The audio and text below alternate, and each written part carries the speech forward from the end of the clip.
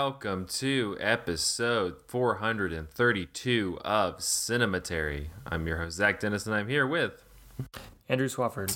In today's episode, we're going to be talking about movies that we saw this week in part one. A lot of, I think, all new releases. All new releases. We're getting hip with the zeitgeist. and then in part two, we're going to be continuing our Ernst Lubitsch series with 1942's To Be or Not to Be. A great movie. Awesome movie. All right, podcast is over, y'all. But yeah, got a lot of new stuff. A couple of these, so not a couple of these. One of the movies we're going to talk about, we saw at TIFF, and we got all those TIFF review guys on the website. So go over to the website, and we won't reveal it. It'll be a surprise. But you'll get to that part, and you'll be like, oh, I know that one. A mystery, perhaps. Yeah, where stuff comes out. It's like Clue for those detectives in the audience. Yeah, if you can, if you figure it out, comment below, like and subscribe. All right, whatever.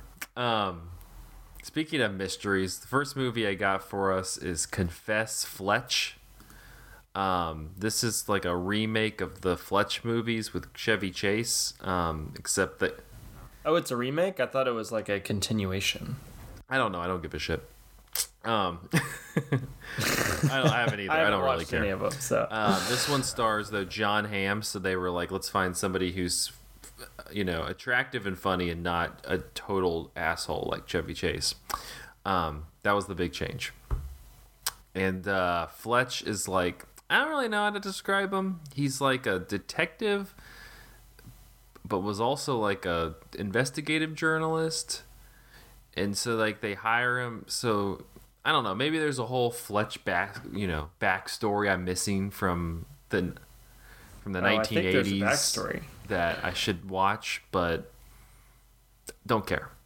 So seems like such an odd thing to bring back into the cultural zeitgeist. I think it's a strong dad movie from the 80s. Like I think even though the dads were younger, the young dads really latched on to Fletch, and it's like yeah, that's one.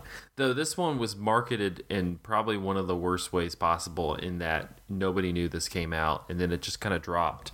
And moral of the story is, it's pretty fun though. I liked it actually. It's a nice little movie. So who gives a shit who Fletch is? John Hamm. He needs to confess. He needs to confess. So you meet our dashing detective Fletch. He goes to this townhouse, this condo in Boston, Massachusetts, and when he gets there, he like sees like a note and stuff, and he's like, "Oh, that's interesting." Like he's gonna be staying at this place, and then he goes into another room and just sees this woman's dead body just lying there.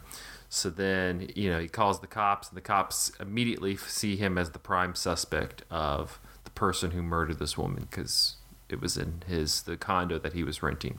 And then it backs up a little flashback, and he's in Italy with just this obnoxiously attractive woman played by Lorenza Izzo, which then I was thinking about our Eli Roth discussion from a few weeks ago, and I'm like, how the fuck did Eli Roth pull Lorenza Izzo? Because she's absurdly attractive. Is that not also true for John Hamm? He's got like this like old hot, like Gary Cooper, James Stewart, like just kind of like this suave, well put together dad energy that you're kind of like, yeah, I could see why you'd want to fuck him. I get it. And so anyway, so they start banging, and she also hires him to find like this stolen art collection from her like super rich father. And you have like, so you have like his father or her father, and then you have her father's new wife, who's played by Marcia Gay Harden, who's also Italian, which is kind of strange, but whatever. And so it's this random kind of mystery where Fletch is just like walking around in like a button down with jeans and just kind of putting his hands in his pocket and just like, oh well, this is a whole caper. And so the Roy Wood Jr. is playing the detective that's watching Fletch in this murder case. He also is dealing with this professor / art dealer played by Kyle MacLachlan, who's like a germaphobe also. And it's always nice to see Kyle MacLachlan. A germophobic professor / art dealer is a great role for Kyle MacLachlan, right? And he's super fun in it. Like he's having a good time. But and then also John Slattery shows up, so shout out to Mad Men. And you have like one scene where John Hamm and John Slattery are like getting a beer because John Slattery is like this this newspaper editor that worked with Fletch. And it's great. Like they're immediately like bouncing off each other. It's fun. I didn't do a good job of but I did my best job at describing the plot because it's just kind of like, it's very kind of just like rolling with the waves. You know, this isn't like Knives Out. Like this isn't Agatha Christie. Like it's not trying to like go, oh, let's connect all these like pieces. It's very like laid back. And it's kind of almost like, okay, like the crime kind of happened and they solved it, and it's like, all right, well, it's Thursday now. See ya. And I appreciated that.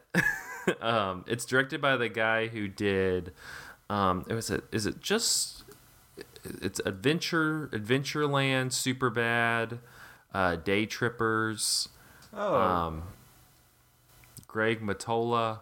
But it's nice. Like John Hamm's like this is finally like a movie role where he just kind of is very comfortable and is able to like be funny but not like over the top funny, and then be kind of like, you know, engaging without, or not have to like, every time I see him in a movie he's like trying to overact and you're like, dude.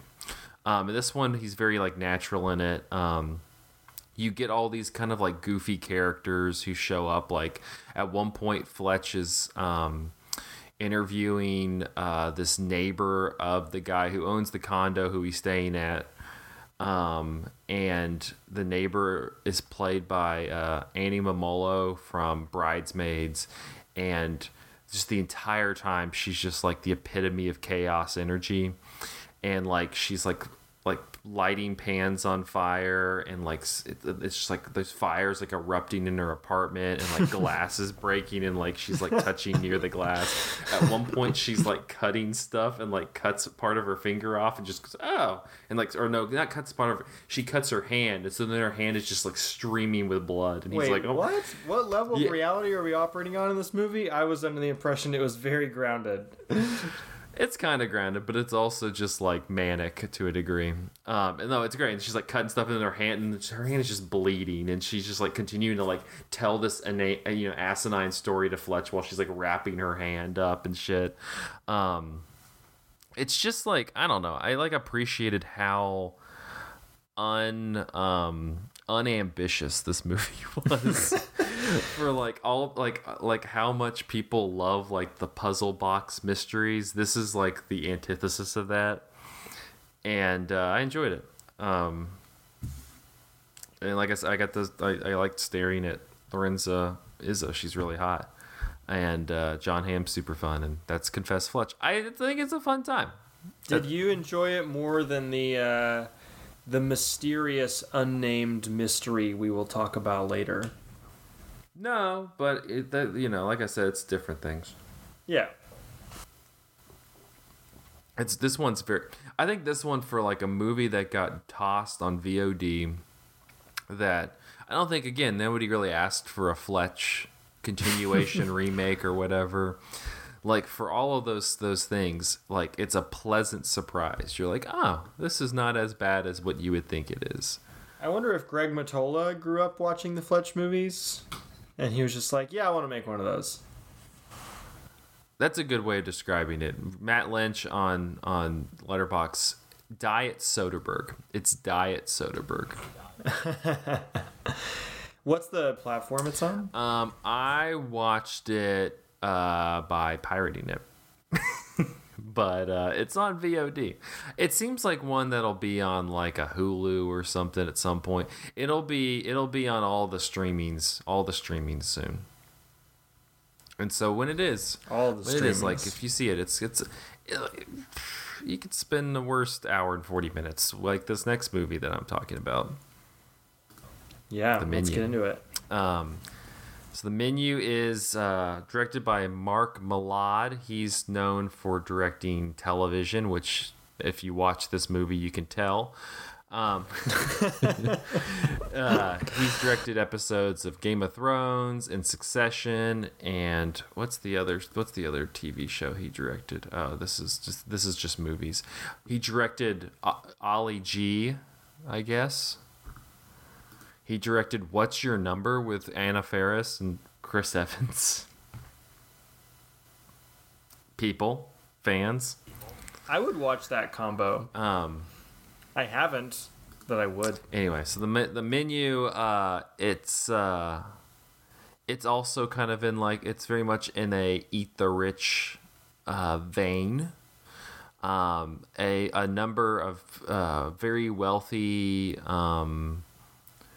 individuals. There's a very famous food critic. There's a kind of not necessarily, I'm trying to think of like kind of a good, like a nice, not necessarily like Jeff Bezos, like, you know, Elon Musk level rich, but like just one of those like kind of silent rich couples, like this guy who's just very, very wealthy.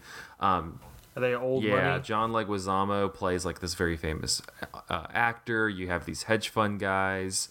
And then you have Nicholas Hoult and Anya Taylor-Joy, and you don't really know. All you can tell is that Nicholas Hoult is very, very, very into like food and food culture specifically. And Anya Taylor-Joy, you can't really tell if they've been dating for a long time or not, you know, not very long at all, like what it is, but he's like, she's going with him as his date to this reclusive island, which actually, shout out to Savannah, is Ossabaw Island right off the coast. And to eat at this restaurant where this chef played by Ray Fiennes has prepared like this incredible menu, and it's one of these things where it's like, oh my gosh, you pay like, you know, $1 bajillion a head, and it's this amazing dinner. Oh my goodness. And so, yeah, this movie sucks. It's not good. And you know why it's not good? Because it literally tells you between 10 to 15 minutes in the movie what the fuck this movie is about. And it seems like a movie that has a twist. It twists. It twists you at 10 minutes, and you're like, oh, okay, well maybe it's. And then it's like, oh no, we have 30 more. We have an hour and a half more of this, and it's not going to change. It's literally just going to do what it told us we were going to do at the 10-15 minute mark, and then nothing is going to deviate from that, and the movie's just going to end. Well, if the movie spoils itself in the first 10 minutes, I feel like we can also spoil it. We're doing that twist? Right here. Spoiler warning, unless you're just a baby and you can't, like, I mean, come on, I don't know. You could figure this out by like 5 minutes of this movie, but pretty much you get there and the movie tells you, okay, so this chef played by Ray Fiennes is planning to serve this dinner, and it's going to be very grotesque and shocking, and all this stuff's going to happen. People are going to die, and at the very end, he's going to like blow up the whole restaurant and kill all the people. Which I thought, so he didn't really specify, I'm going to blow up the restaurant and kill all the people at the beginning. That's what ended up happening. But I thought, okay, so he's gonna have, it's gonna almost be like Sinister Willy Wonka, and he's gonna have like different dishes, curtailed to the people, and is gonna like kill them in different, like very specific ways. But no, it doesn't. Literally, at one point, they bring everybody outside, and he makes all the men like run through the forest, like run away, and that these other sous chefs and other kitchen professionals are gonna like chase them down. And so you're like, oh, there's gonna be like a somebody's gonna die out in the woods. No, literally all of them run, get captured, and then brought back, and then they continue eating meals. And I'm like, what the fuck is this movie about? And I know what the movie's about. The movie's about, like, you know, the gluttony of food culture and how people, you know, just want the looks and want the prestige and want just, you know, all this stuff. It's not about, you know, the process or what the food is saying or like anything about the meal or the work put into it. It's about, you know, it's about all the glamour and glitz and all this kind of stuff. And you're like, that's cool. But it's sure it's not that deep. It never you know, moves past just kind of going. And these rich people, man, they don't appreciate what they have. You know, they're selfish. And you're like, yeah, okay, and then what? And they're like, but these rich people though, they're kind of selfish. And you're like, okay, yeah, but what? And it's just kind of like, I described it while leaving. It was kind of like a college freshman wrote an essay about, like, you know, this is the culture we live in, man. And then they made it into a movie, I guess. Like that's the level of like complexity that you're getting in the menu is a college freshman who watched a YouTube explainer of you know, watched some explainer of like some lefty YouTube video essay explainer and was like, oh yeah, I figured out the world. And the food's bad. So if Confess Fletch is a movie that is maybe formally eclipsed by a movie we'll talk about later, maybe this is a movie that is thematically eclipsed by a movie we're going to talk about later. Yeah. No, this one, then the food doesn't even look good. I don't know. I was kind of excited. I thought it was gonna have a little bit more going. Like Ray Fiennes is fine. He's fine. He's good. It's Ray Fiennes. Like he's a good actor. He does a good job. How's Anya Taylor-Joy? She's solid. She's fine. She's working with what she got.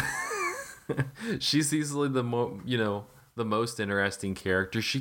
They kind of like veer off on, you know, her character. It becomes more of like because Ray Fiennes, you know, I guess Nicholas Hoult was supposed to bring this other woman, and then he changed last minute and brought Anya Taylor-Joy.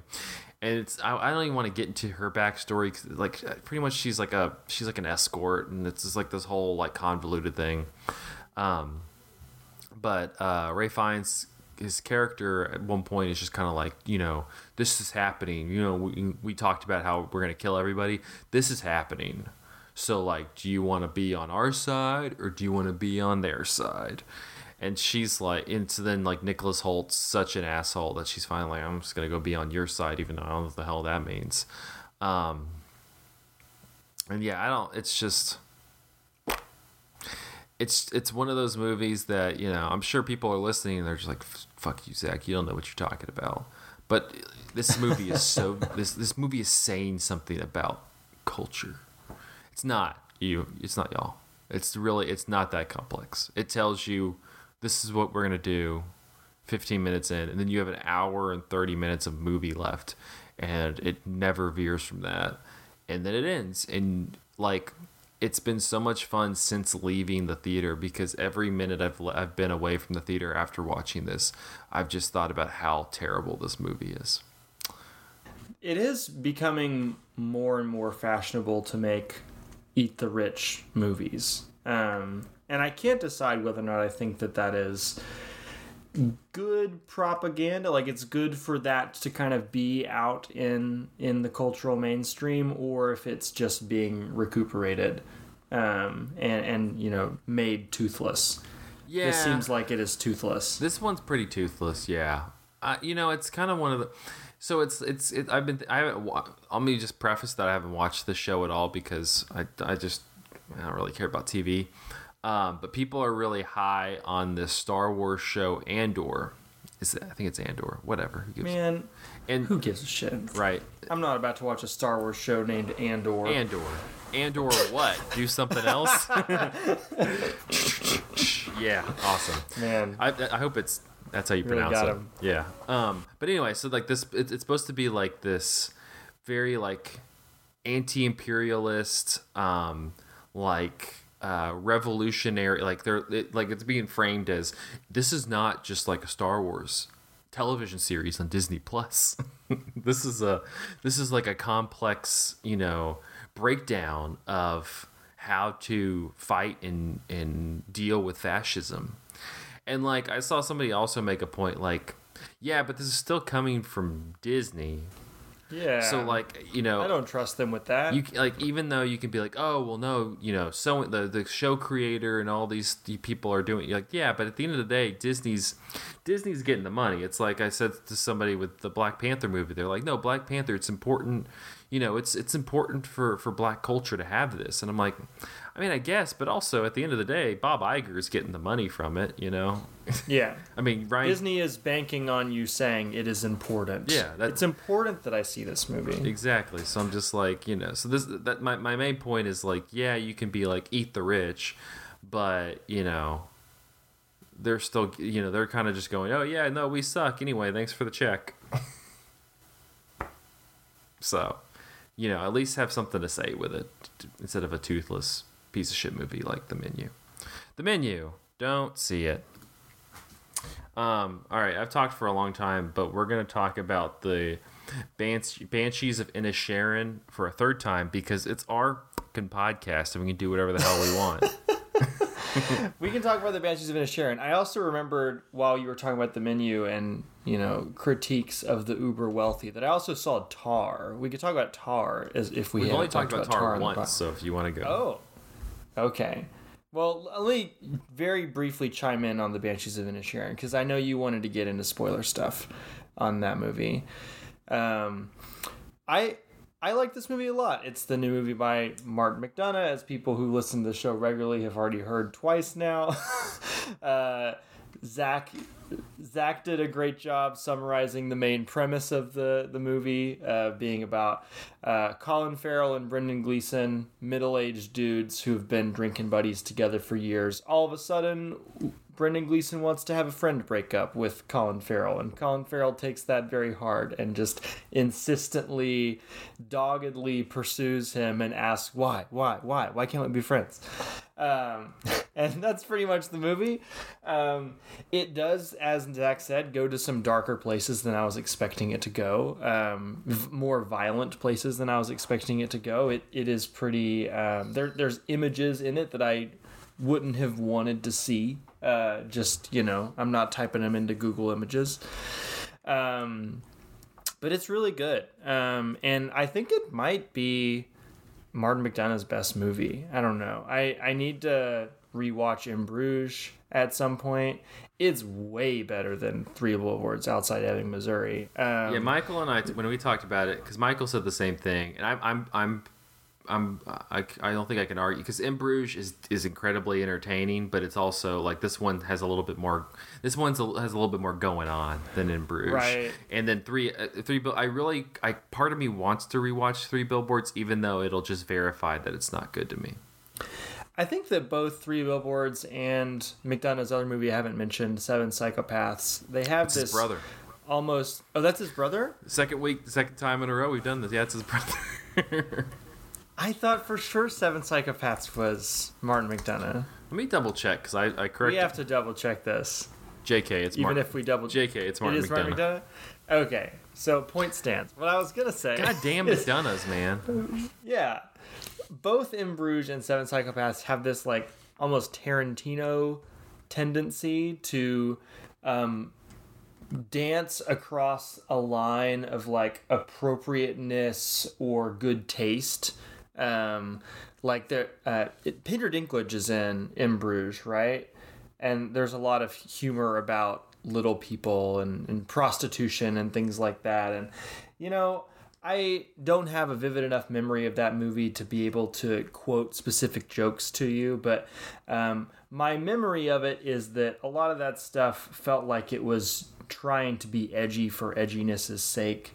And I think that, and there's some stuff like that in Seven Psychopaths as well. This movie feels like it has sort of graduated beyond that desire to just kind of go for really low-hanging juvenile humor. And instead the humor just kind of comes from the I don't know, the mundanity of people's everyday interactions and awkward social conflicts. And I also feel like it does feel so real and so grounded despite the various places that it goes. This place feels like a real place, unlike Three Billboards, which doesn't feel like America at all. I believe Inisherin is a fictional island, though. I Googled and did not find anything but the movie. But yeah, I mean, it really captures the feeling of a really small town very well. Like a town where when people do have a friend breakup, they're just going to keep running into each other in public all the time because there's only so many places there's literally like go. 10 people there. Yeah. Which makes the friend breakup even better because it's like it does. Like, what else are you gonna do? You got nobody else to talk to. Nobody has much going on. Nobody has a lot to do. Everybody's at the bar at like 2:00 in the afternoon. Right. It's like it's late enough to drink. I guess I'll go do that. And I guess the only other thing I want to say about it is like this movie has much more of a atmosphere to it than the other McDonagh films. And I don't know, maybe it was just because I saw it when I was a little sleepy and it was a late show, but I found myself almost in that Apichatpong Where Saith the Cool Place of kind of floating in and out of consciousness at parts of it, because it's just a very calm, soothing movie. Like, it's really funny. It, again, has some violence in it, but there's just kind of this permeating sense of like ease just throughout the entire film. You also have Carter Burwell, who does the score. He's done the score for a lot of Charlie Kaufman movies, but also Coen Brothers movies. He kind of has like this very subtle but very like lyrical style. It's nice. Yeah, the score is really beautiful. A lot of bells, if I'm remembering correctly. So yeah, it's just kind of this aesthetically beautiful experience on top of being very entertaining and funny. It is a movie that I can't imagine many people disliking. I think that people should definitely go see this if they haven't already. I think that what's his face? I think Barry Keoghan's performance in this as like the town idiot kid might be one of the best performances I've seen in a movie this year. He's really good. It's probably my favorite Barry Keoghan. Yeah, he's really good. Yeah, he's extremely good. Yeah, talk about just like capturing, just like getting in a role. A particular type of guy. Yeah, he is that type of guy. Did you have anything else you want to talk about on this one before we abandon it forever? I think it's going to be on HBO Max soon. Let me look. Oh, sweet. So I'm excited to rewatch it. I might toss some subtitles on there. Yeah. Oh, absolutely. Let me see. I think it's coming soon, so that people are like, "Oh, good. We'll have more time for you all to talk about the Banshees of Inisherin." I'm going to be like, "Well, that's what's happening." Yeah, it's going to be on the 13th. It'll be on HBO Max. So if you have not seen it, it'll be on HBO Max. You should watch it. And that'll be perfect. You can watch it with subtitles so you can understand Irish people, which I don't really have much challenge with, I guess. It's kind of, I was thinking about it. I think Irish dialect is very similar to like Southern dialect, and like really like deep Southern dialect, where I think most people think you're just speaking gibberish, and I'm usually like, no, I understand what they're saying. They say feck a lot. I like that though, because it's not really fuck, it's just fucking right. I just like it. Has a nice ring to it. Did you want to mention anything about Tar? Yeah, I will talk about Tar to the best of my ability. It's been a couple weeks since I saw this. It was like the second week in November, so I'm a little fuzzy on the details. And this is a long movie with a lot of details.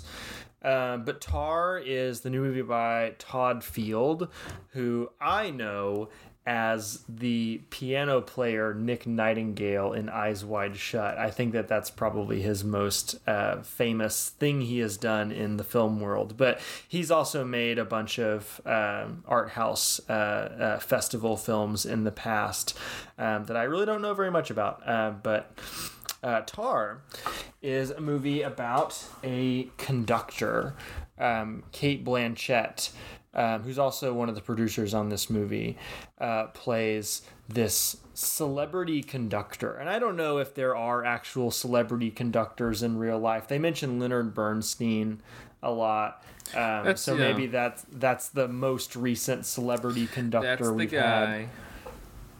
Leonard Bernstein. George Gershwin, I don't know. But Blanchett is, she's a conductor specifically of, really well-established classical music. I'm trying to remember who her main composer is that she's really into. Is it Mahler? It might be Mahler. That tells you all you need to know. But yeah, there's like a lot of conversations between her and other characters about more contemporary, more experimental contemporary classical music that she rejects because she wants to reinterpret the old stuff in a new way, and she is sort of standing in for the old guard of an institution, sort of needing to give way to leave room for the new up and comers. Those young conductors that are just flooding the streets. Well, I mean, this is a movie about conducting, but it's also not really a movie about conducting. It's using the world of classical music as sort of a stand-in for probably film primarily, because that's the world that Todd Field knows. But I think you could sort of transplant any industry onto it, because all industries are going to have problems of gatekeeping and abuse and things like that. This is also kind of a Me Too movie in ways that I don't really want to spoil. But it's a movie with a lot of room to kind of play around plot-wise. Darren Hughes, friend of the podcast, wrote a really good review on Letterboxd where he was talking about enjoying the thought of Todd Field writing this thing and just kind of following whatever impulse took him. So it goes a lot of different places plot-wise, and there's kind of a lot of different levels of reality it's working on. You're kind of locked into Cate Blanchett's subjective experience, and she has a lot of dreams and hallucinations and things that you're not really sure if they're true or not, which makes for an interestingly low-key surreal movie set in the world, like this very sterile world of classical music. It also is potentially a detriment to the movie, since it is a film about exploitation and abuse, and the perspective that we're centered on, I could see someone arguing is not the best perspective to center on. But again, I can't really say a whole lot more about it without getting into spoilers. I will say that I enjoyed this movie. It is one that you're going to think about for quite a while after watching it, and you're going to want to talk to people about. I like a movie that sort of insists upon you mulling it over and picking it apart with people. But ultimately, this is not a movie that particularly has struck me in the way that it seems to have struck a lot of people. I think that this is the movie that won more awards at international festivals than any other movie this last festival season. And it is not quite to that level for me, but I did think that it was very interesting. I liked the way that it kind of played with the runtime and played with a lot of different modes inside the movie, but still making it feel very cohesive. But yeah, it's one that I mentioned Banshees of Inisherin. This is a movie that nobody's gonna dislike.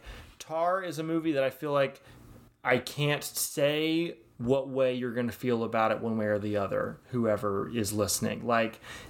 everybody is probably going to have a slightly different take on this, especially because it is kind of a movie about perspective, and it's like offering all of these different like pieces of evidence and perspectives for you to mull over.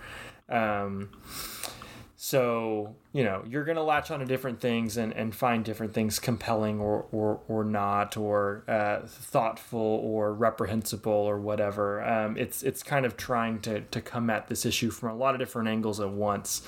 And I don't know. I wish that it was a little bit more focused, I think, but I do appreciate it for what it is, for how like weird and wild and ambitious of a thing this movie is. Yeah, I'm still waiting to see it. Played here for like 15 minutes and then was gone. So. They played the first eighth of the movie. Yeah, and they were like, all right, and thanks. then turned it off. Time for Black Panther 2. All right. Real briefly, we got some time. We're going to talk about Glass Onion, a Knives Out mystery. We'll say we saw both of us saw this at TIFF.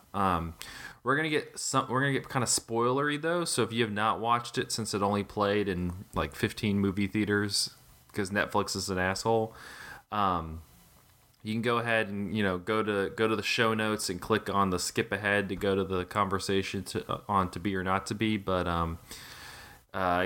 it'll be on Netflix at the end of the year. So it is also playing, I think, really wide for a week around Christmas. So people will get a chance to see it. Are they doing it again? I think so. Oh, okay. Well, they should just keep playing it throughout the whole month. But that's fine. Cool. Let me tell them the company how to make money. It's fine.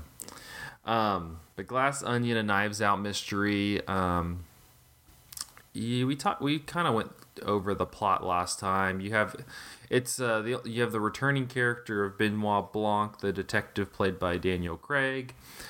He gets called into this friends vacation out to this remote island that's owned by the Elon Musk stand-in played by Edward Norton, and you have this variety of different characters played by Kate Hudson and Catherine Hahn and Dave Bautista and Leslie Odom Jr. and all these other folks, and then one played by Janelle Monáe, who kind of is on the outs with this friend group but was clearly very instrumental into how Edward Norton's character generated and gained his wealth. And so it's supposed to be like this kind of seclusion vacation. They're going to play this little murder mystery, and so because they're going to play this little murder mystery, they they bring along the very famous detective, and then bum bum bum, real mystery, real murder happens. And we were both real positive on this. I mean, I'm kind of bummed it didn't play anywhere near here in theaters, because I would have liked to have seen it in a theater. It was fun to see it the time I did, with a crowd, with like a public screening crowd at TIFF.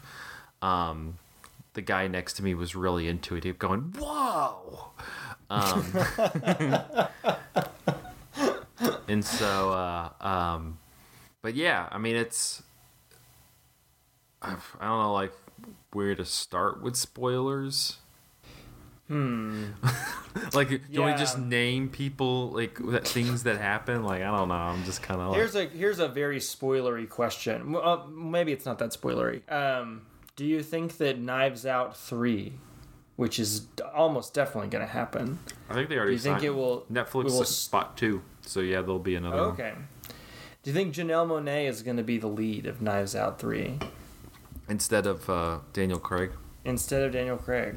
I think they signed with Daniel Craig for the 3. Oh, they did sign with Daniel Craig. I think that's the thing. Maybe they can be little partners together. I don't know. That could be cool. They could have a little Batman and Robin dynamic going on. No, I don't know. But, I mean, you would think the same thing with, like, Ana de Armas' character from the first one. I think that Janelle Monáe is kind of just playing that role. That's true. From the first one. Mm-hmm. But Janelle Monáe is really good. So her, I guess this is kind of the spoilery thing. You think her character is just kind of like this on the outs, bitter, or at least that's how she's portrayed, this on the outs bitter ex-friend and kind of colleague of this group, who, is just kind of calling them out as all these phonies who are just nice to Edward Norton because of his wealth and his power. They don't really, they actually all hate him, but he's super wealthy and super powerful, so they're like, oh, okay. And that's why he's an Elon Musk stand-in. But then but then her character dies, and you're like, what? No, her character doesn't die. Well, her character does die. There's a period of time where you think her character dies. Yeah, but her character, the character that worked with them actually did die. Yes, there's twists upon twists in this movie. It's been a few months, so I'm trying to also recollect what happened.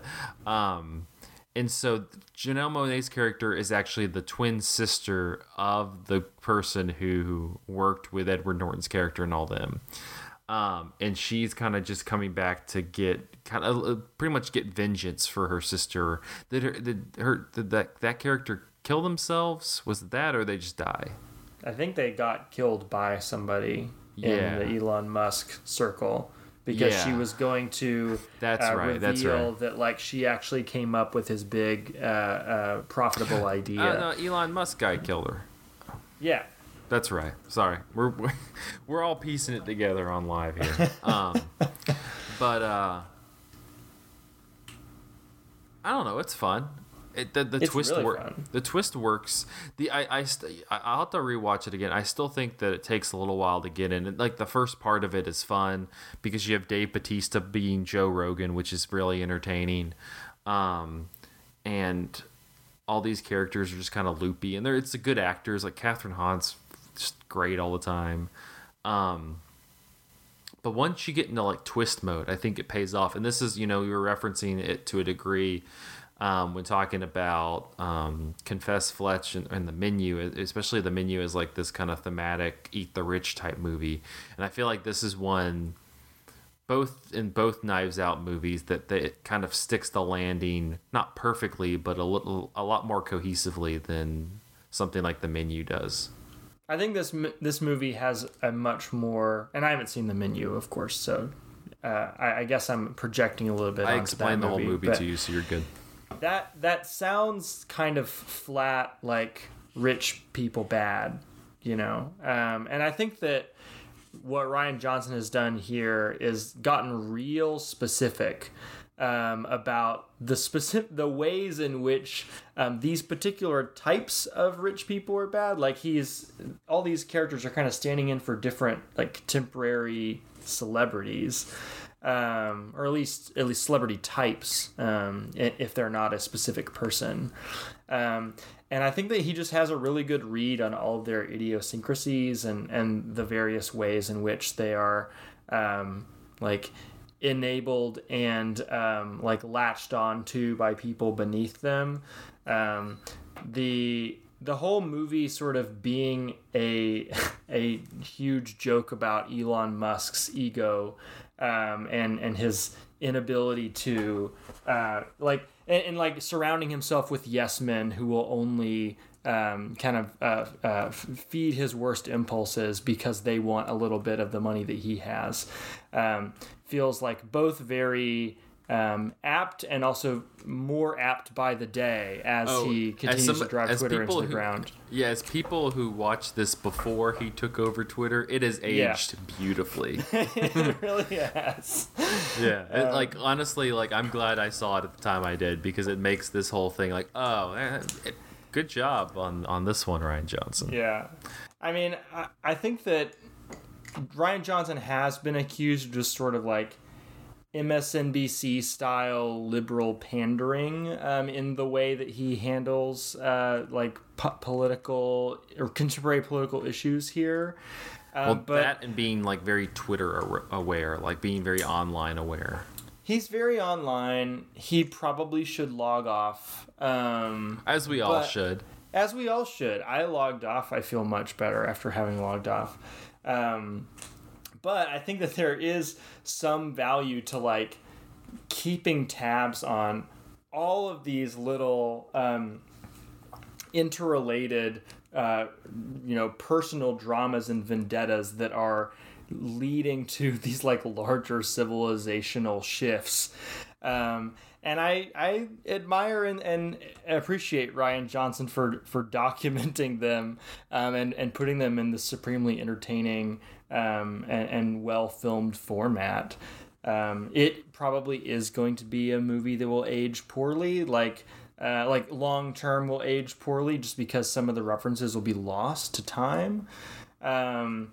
But, I was reading a review from Peter Labuza today who said that was true for a lot of Agatha Christie's stories too. Like, people just kind of skim over a lot of the contemporary details that don't really land for them anymore, but the mystery itself still functions. And I think this is a really functional mystery, or like mysteries, 3 or 4 contained within each other in ways that doesn't feel like it's just this cobbled together anthology thing, but a really intricately designed nesting doll or glass onion that all just like comes together as a piece really well, I think. I do agree that the beginning is probably the weakest part of it, specifically the ways in which they try to nod to COVID. But when it's just these characters bantering back and forth, I think that stuff is really funny, entertaining, even if we're not in full-on mystery mode yet. Yeah. The COVID stuff will age I think any COVID stuff is going to age very, very poorly in any movie and TV show ever. But I also think, I agree. I think you can kind of look past some of that stuff in order to, I think it'll age better than we think. I mean, Get Out, you could say, I think is a movie that'll play really well, but also has moments of it that are specifically geared to the zeitgeist moment, like, just the whole running joke of Bradley Whitford's character saying that he would vote for Obama a third time. Like, that feels like making fun of a very specific type of political person in this age. Who knows if that's something that'll read in 20, 30 years. But yeah, who knows if we'll be here in 20 to 30 years. So that's, just kind of roll with it, guys. Because, perspective. Climate change. Yeah. All right, we're going to take a quick break, and then we're going to answer the great question of to be or not to be after this.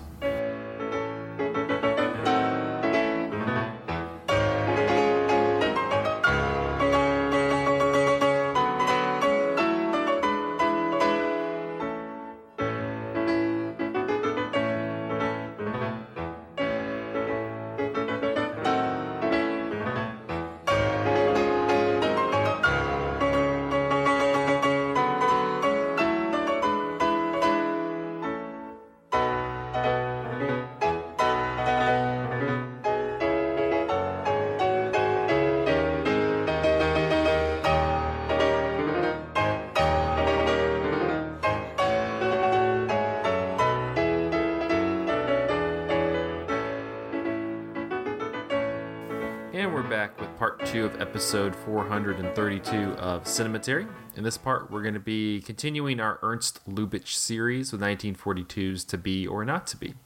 Directed by Ernst Lubitsch from a script by Edwin Justice Meyer and Melchior Lingel. The film stars Carol Lombard, Jack Benny, Robert Stack, Felix Brassart, and Sig Ruman. Acting couple Joseph and Maria Tura are managing a theatrical troupe when the Nazis invade Poland. Maria is having an affair with Lieutenant Sobinsky, who suspects Professor Seletsky is a Nazi spy. When Seletsky is in possession of a list of members of the Polish resistance, the Tura's company takes action. Using their skill for impersonation, Joseph and company must confuse the Nazis and stop Seletsky from handing over the list. To Be or Not to Be marked Carol Lombard's final film. Shortly after production was completed, Lombard embarked on a war bond tour and was killed in an airplane crash in January of 1942. Many reviewers echoed the sentiment of the Variety review, which noted, quote, "It's an acting triumph for Miss Lombard, who delivers an effortless and highly effective performance that provides memorable finale to a brilliant screen career."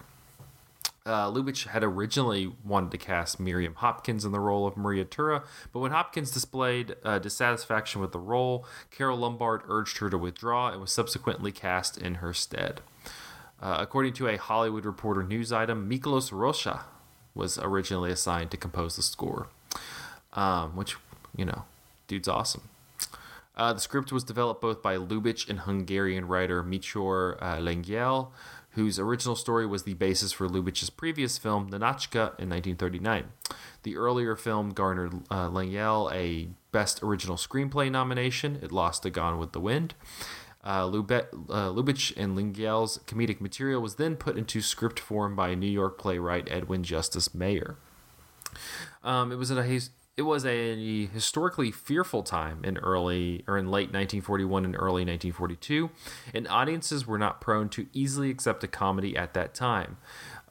Things happening at this time included the attack on Pearl Harbor, the Battle of Moscow, the German invasion of Russia on the Eastern Front, the torpedo sinking of Britain's Royal Navy aircraft carrier HMS Ark Royal by a German U-boat, deportations of thousands of Jews to concentration camps, the spread of fascism across Europe, and suicide and Lombard's death.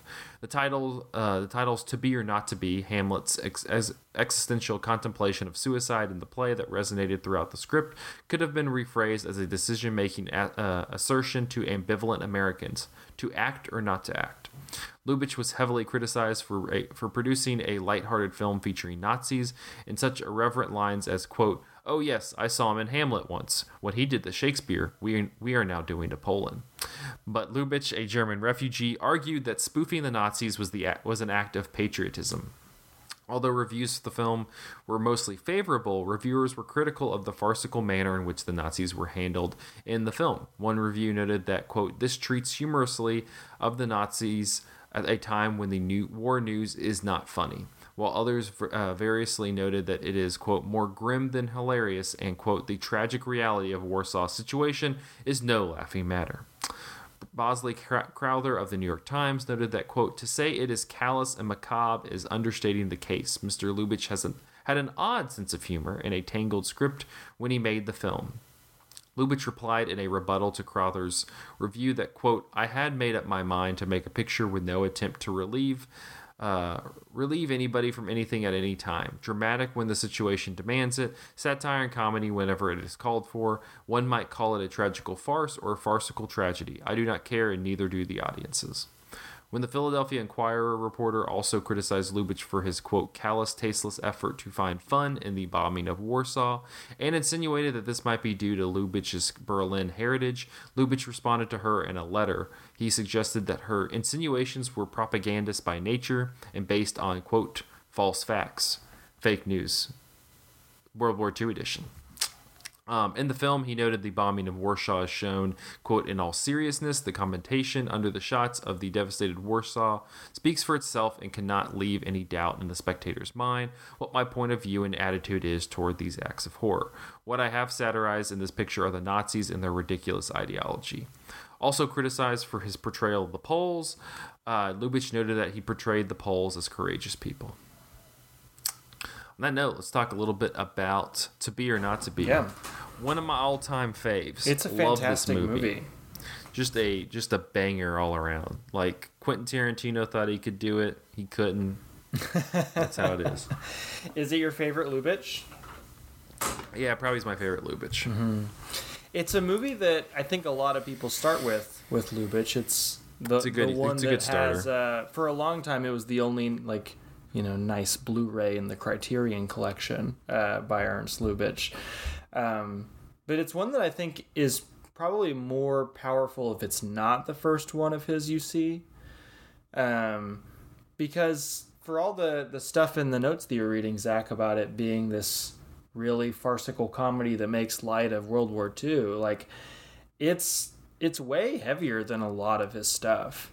And I think those tonal shifts feel more pronounced if you know what his usual tone is. Yeah, it's just a strange movie too, because it starts out and it has the first 10 or so minutes of it are just fucking hilarious. You have Jack Benny just in full neurotic mode. My favorite part of is when they get the news that Germany's invaded Poland, and this is just after the guy has interrupted his Hamlet's soliloquy for the second time, and he comes in, he goes, "It's a conspiracy." And the guy's like, "It's not a conspiracy, it's a crime." He goes, "It's a crime too, walking out on me for 2 straight nights." Absolutely. And it's like, it's just really, but then like right after that it switches to like it almost becomes like a completely different movie for a little while, because then you get caught up in like this naval fighter who then goes to Britain, who meets up with this professor, and the professor's coming back to Warsaw, and like you get like all stuck in this intrigue, and you completely leave like the Carol Lombard and Jack Benny character for a long time, but then it comes back and it immediately picks up. It's like, but you know, it just, I don't know if many movies could pull off becoming something completely different for like 10 minutes. Yeah, one of the quotes that you read described the script as tangled, and it does feel like a tangled script to me, but not in a way that is in any way negative. Like, this is just a very unconventional story, very unconventional story structure. Another thing that you didn't mention was that we actually open in a play, and you don't know that you're in a play until somebody calls cut. It opens out, like outside of the play, and then goes into the play, and then that makes you understand why. Oh, right. Because initially it's the character walking around as Hitler in Warsaw, and people are just gawking at him. Here's how Hitler came to Warsaw. Yeah. Yeah, and then the narrator like sets it up as like back in Berlin or whatever, and you think you're like in the Nazi like offices, but it's actually this farce that they're putting on. And then he challenges that he looks like Hitler so much he could walk on the street and nobody would notice him. And then it cuts back to people gawking at him, and the girl comes up and asks for his autograph as an actor. Right. Good little bit. And in the scenes where we are actually seeing the play, it's not really shot like you're watching actors on a stage. It's shot like a movie. So you're kind of in this, as an audience member, in this weird space where you're like not sure which narrative is like the narrative, and like how real are the images we're looking at any given moment. But it just kind of keeps going down new avenues. It is this Shaggy Dog story that I would say doesn't really settle down into one particular plot until the second half, when the theater troupe decides they're going to use their acting prowess to trick the Nazis. But like there's this really long, complicated setup to that, and like all of those different moving pieces kind of serve as different sources of humor once he kind of just lets it loose. Well, because you have like this whole we have to con the Nazis and kill this professor plot line, and then in the middle of the plot line you have Jack Benny who's constantly doing like whatever the hell he wants, and it becomes he makes it a whole like, oh, this guy's cheating on my wife, or my wife's cheating on me with this guy. Like in the middle of like, no, you need to like get the documents from this guy and kill him so that he won't turn in the Polish resistance to the Nazis. And he's like, but this guy's sleeping with my wife. And it makes me laugh every time. I love Jack Benny in this movie. Yeah, the to be or not to be joke of him coming on stage, starting the soliloquy, and then the officer standing up and leaving is just hilarious, because it's hilarious. All 3 times it's hilarious. It's hilarious all 3 times, and it's hilarious in different ways all 3 times. Like, it's the same punchline every time, but it's a different setup, and it's like adding to the joke that existed before. I guess I'm just describing what a running joke is in general, but man, Ernst Lubitsch could write a running joke. But man, it's so funny because they never seat the person off to the side. He's always like straight in the middle. And so like you have to watch, and like the first time he does it, he like sets up the shot really well. So you see him like scooting by people, and you see Jack Benny screaming at him on this, just screaming the rest of the soliloquy at him, and it's just amazing because he's like going like scooting through all these people. It's just incredible. Another great joke like that is I know maybe your favorite joke of the movie. So they call me concentration camp Earhart. Well, it's the funniest part of it is just when Jack Benny's doing it, pretending to be Colonel Earhart because he doesn't know what the fuck else. He can't improv. He's got no improv skills, and so like he's trying to just fill time, and he just keeps going. So they call me and it's just funny because you're just like, can you not fill time in any other way? And then like when they eventually use it again, when the actual concentration camp Earhart is given this and information, he starts doing it. The other one that's funny is Earhart constantly like getting caught in some buffoonery and then yelling Schultz, just blaming his secretary, I guess, for whatever's going on. The other running joke that was killing me this time that I didn't, I mean I guess I've seen it before, is every time somebody gets caught in a web of like, oh, you sound like you're not loving Hitler as much as the other people, and they start fumbling, and then they just start going Heil Hitler, Heil Hitler. They're all doing it at each other like as this like macho dick wagging contest of like, it's amazing. It really captures like that element of fascism that I don't feel like I would understand having not lived through the Trump years and seen the ways in which like Trump fandom is like this almost young male youth culture thing where you're kind of like one-upping the other person on like how much you like Trump or like how dedicated you are to the MAGA mission or whatever. It truly is, because it's always every time they set up that joke. And it's funny because the jokes works even better because they set it up the first time where they're doing it in the play. So you're just like, oh, it's part of the satire. And then it happens like 4 more times with the actual Nazi officers. Yeah. And it's so stupid because they just will cut each other off and just start heiling Hitler to show how much they love him. And to show that they're not being bad Nazis. Yeah, it's an interesting movie to watch, I think, now, and that's why, like, it's not controversial. My opinion, I think this is the best of the Nazi, like, during World War II Nazi satires, you know, among, like, the producers and The Great Dictator. I think this one's good because I think this one's the best because it gets at, it's not just, you know, showing Nazis and like making fun of them.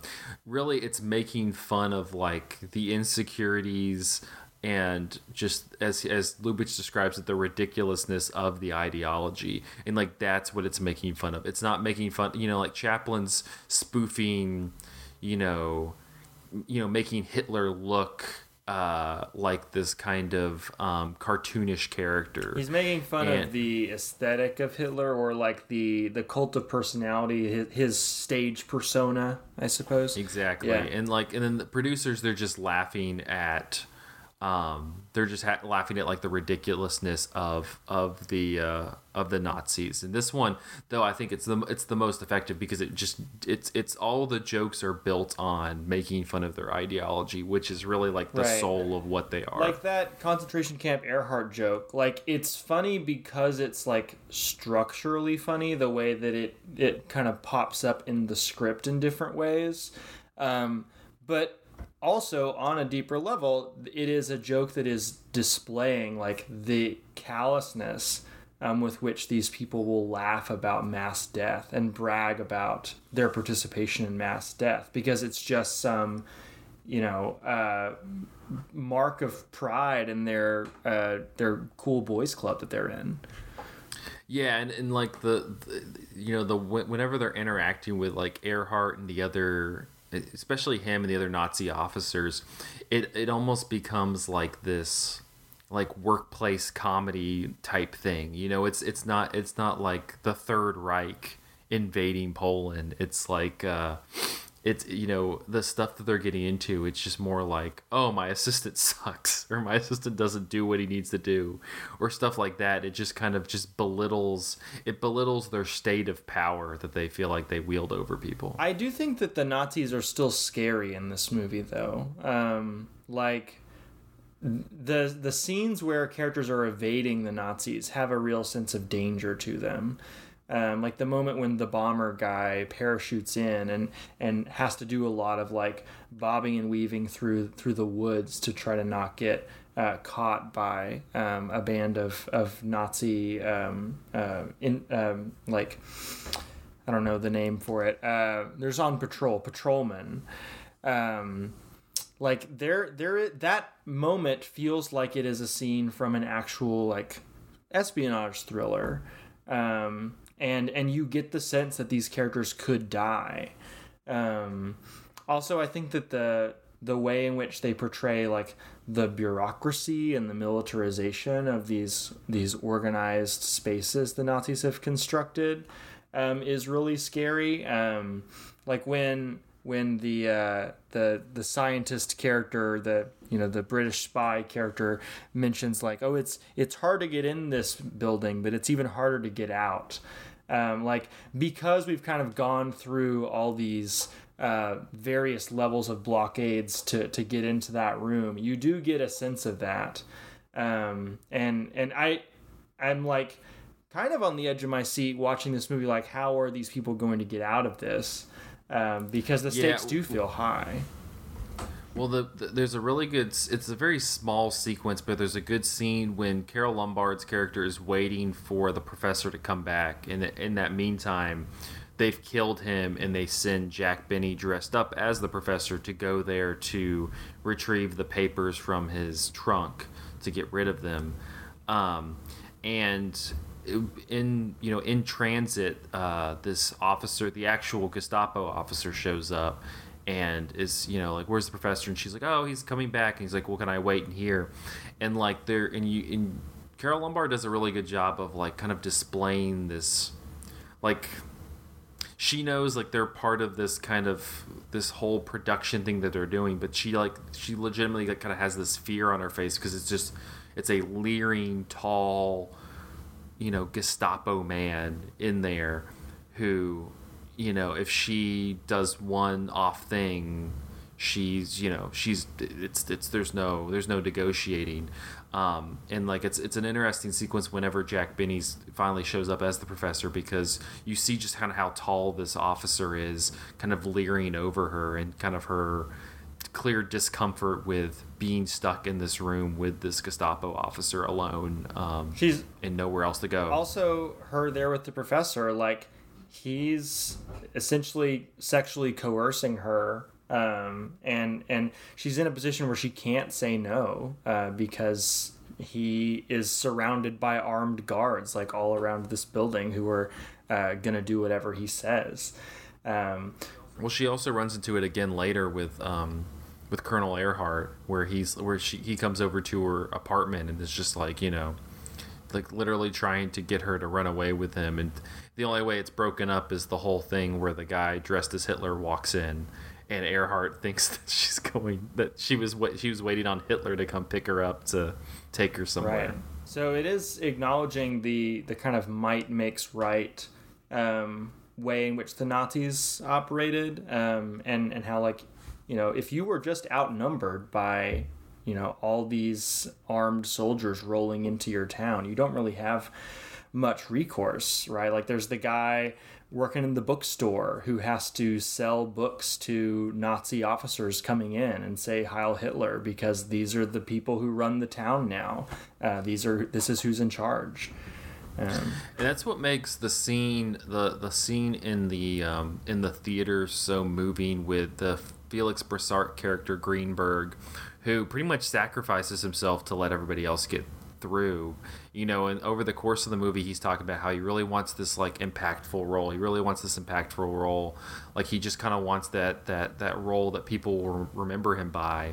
He specifically wants to play Shylock, the Jewish lead in The Merchant of Venice. Yeah, he does. And so he does the speech from The Merchant of Venice as the not as he kind of breaks away and these Nazi officers corner him, and because he does that, you don't see him again. You can only assume what happens to him. But he gives this really impassionate speech where he's weaving in this monologue, this soliloquy from The Merchant of Venice, but he's like exuding it through this Polish nationalist, this kind of resistance to the Nazis.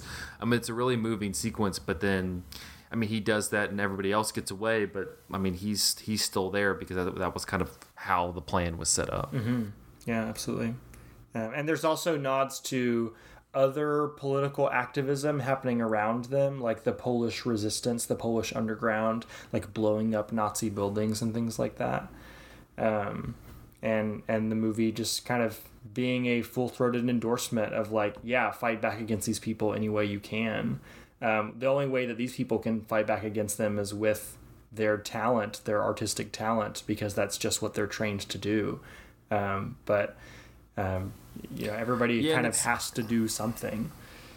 I also like that it's not like a fantasy, it's not The Great Dictator. You have Chaplin up there at the very end with the famous speech, looking directly in the camera. Inglourious Bastards has, the Nazis burning and Hitler blowing up and things like that.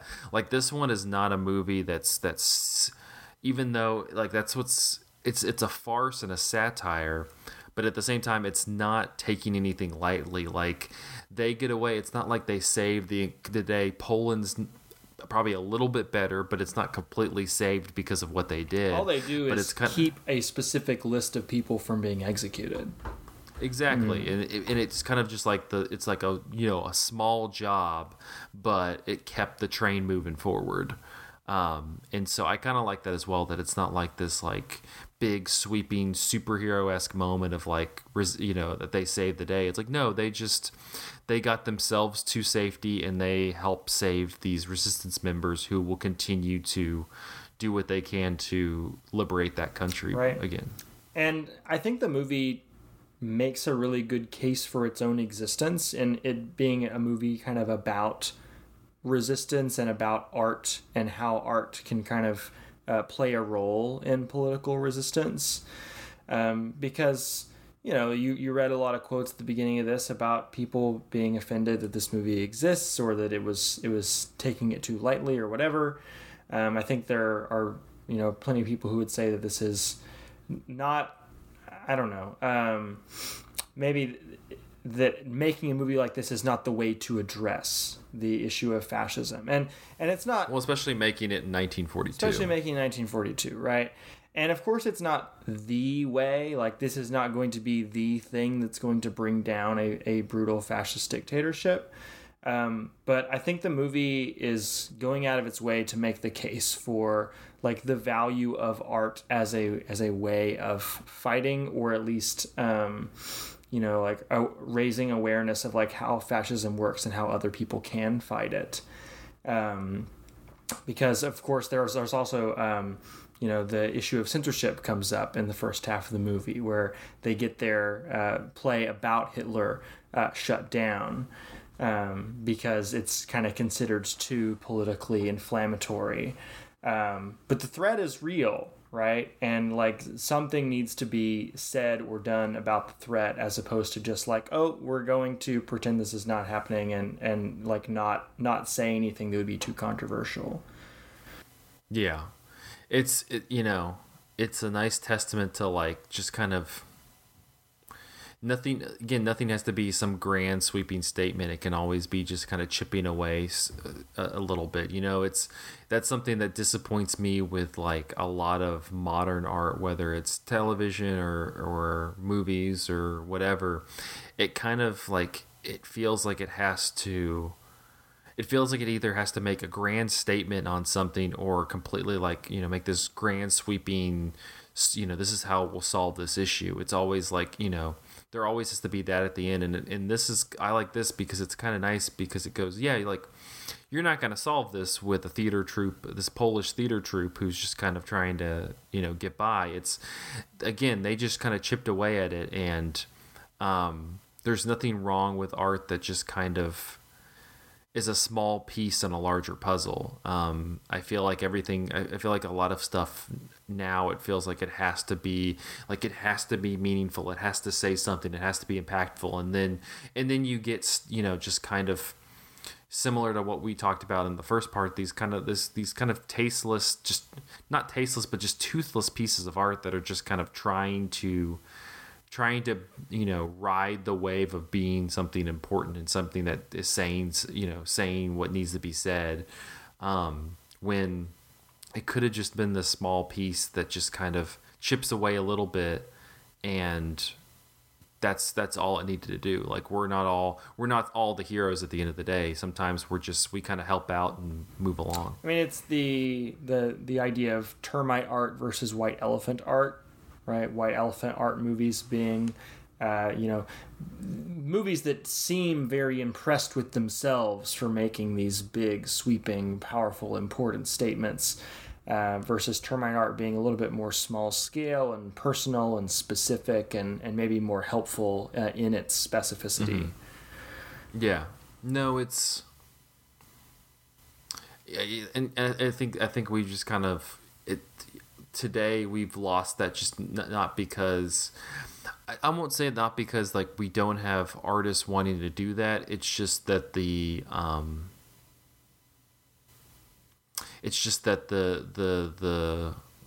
where we're at business wise with movies, there's just not an avenue for that.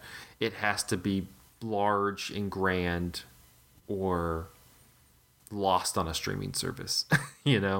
There's just not that. There's not that. It kind of is the thing that Ben Affleck has talked a lot about recently. Of just kind of like those adult, middle-brow, smaller movies that would do well, in the 60s, 70s, 80s, 90s. You just don't have those anymore because they're getting lost in streaming services. So I think you just have so much shit constantly all the time that.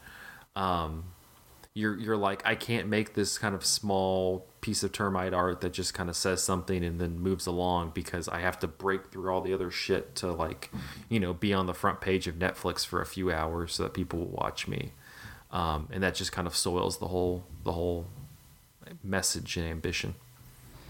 Did you ever see The Interview? The James Franco, Seth Rogen? Yeah. Yeah, I saw it when it came out, so I don't remember too much about it. I have not seen it, but I'm curious what your memory is of that movie, just because it's the only thing I can think of in recent years that's like directly taking shots, or at least like taking as its subject matter a currently in power dictator of another country. I remember it being kind of like. It's kind of like Inglourious Bastards for North Korea, Kim Jong-il. It's very like he blows up at the end also. I'm pretty sure something happens to him, or something like that. But yeah, so kind of like a fantasy wish fulfillment. Yeah, it's very much in the. It would be interesting to watch again, just because I remember it being very. It's just kind of making fun of like, oh, look at how restricting and terrible this guy is. But then like it also makes this commentary of like he has all of these, he has all this stuff that makes to the very vapid James Franco character like, oh, this guy's actually kind of cool. He has all this stuff that I like too, but. At the end they have to kind of like overcome the dictator type thing. And so I don't remember it being very perceptive outside of just kind of making jokes that like, oh, at least you don't live in North Korea. And then blowing up Kim Jong-un. In this, I think you do see Hitler one time, and it's from behind, right? Him in the theater box seat. And he's presented with grave seriousness, as opposed to the slightly more slapstick way that the rest of the movie has kind of been playing out. And that didn't seem like the vibe of how Kim Jong-il was portrayed in The Interview. No, It's interesting to think about. It's interesting to look at how America, like, because this is 42. Hitler's been around for a minute. He's not new. And it's interesting to kind of look back at the American film industry who, like in 42, you got Pearl Harbor's happened, things like that. Like it's kind of engaged. It's like engaged America to a degree so that even though reviewers are being offended by this, you can at least engage with the rise of fascism in Europe on a Hollywood scale that you probably couldn't have 5-6 years before, just 5 years before. Because like we talked about it last week, you have something like Borzegui's The Mortal Storm with James Stewart and Margaret Sullivan that's actively engaging with it. But that's like, not many people have watched that. That's a very much an outlier and an underseen movie, For the most part, Hollywood wasn't really engaged. This is all happening in Europe. That all, they're invading Poland, they're invading Austria.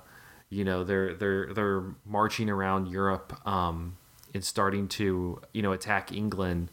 But America's not dealing with it in their movies. We just kind of we blatantly, and so it's just more of the point. America's not dealing with it now. Yeah, I mean we have our Eat the Rich movies for sure, but I don't think that mainstream American culture is like really, taking seriously what fascism looks like in America and how that threat is kind of already here. I mean, the only thing I can think of, honestly, is unfortunately Jojo Rabbit, which is an awful, has an awful handling of, what the evil of the Nazis was. Yeah. At the same time, though, I guess I'm thinking of my examples, but they're both.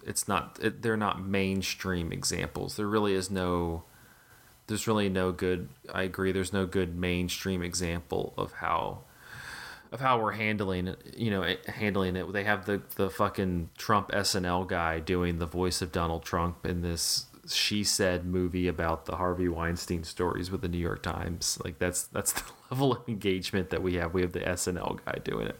I mean, for God's sakes, we had Alec fucking Baldwin playing Trump for a long, long time. That's the kind of engagement we have on a farce level with him as a figure. But yeah, I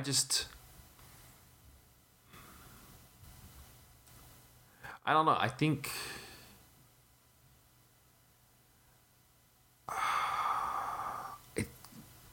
at least to me, the answer's pretty clear of like how it's happened, or at least proliferated in a way that shot it to becoming more prominent. I think it was something that was always around in America. Well, it was for sure, but like it could be quelled just because you just didn't have as many megaphones, and with social media and all these other platforms, you're able to kind of megaphone it out a lot quicker. But I think Hollywood movies and the people create. I don't think they follow I just don't think they understand the roots of how this was created and caused, and how the country itself has played a role, and how it handles business and people and other things. Like nobody really captures that. And so like Lubitsch is perfect for this because he was living in Berlin through the rise. Like he understood why people latched on to Hitler and why it became what it was. And so then when he's making this movie, he's not, God loved Chaplin, but Chaplin wasn't there. He was even as like from a British perspective, he doesn't understand.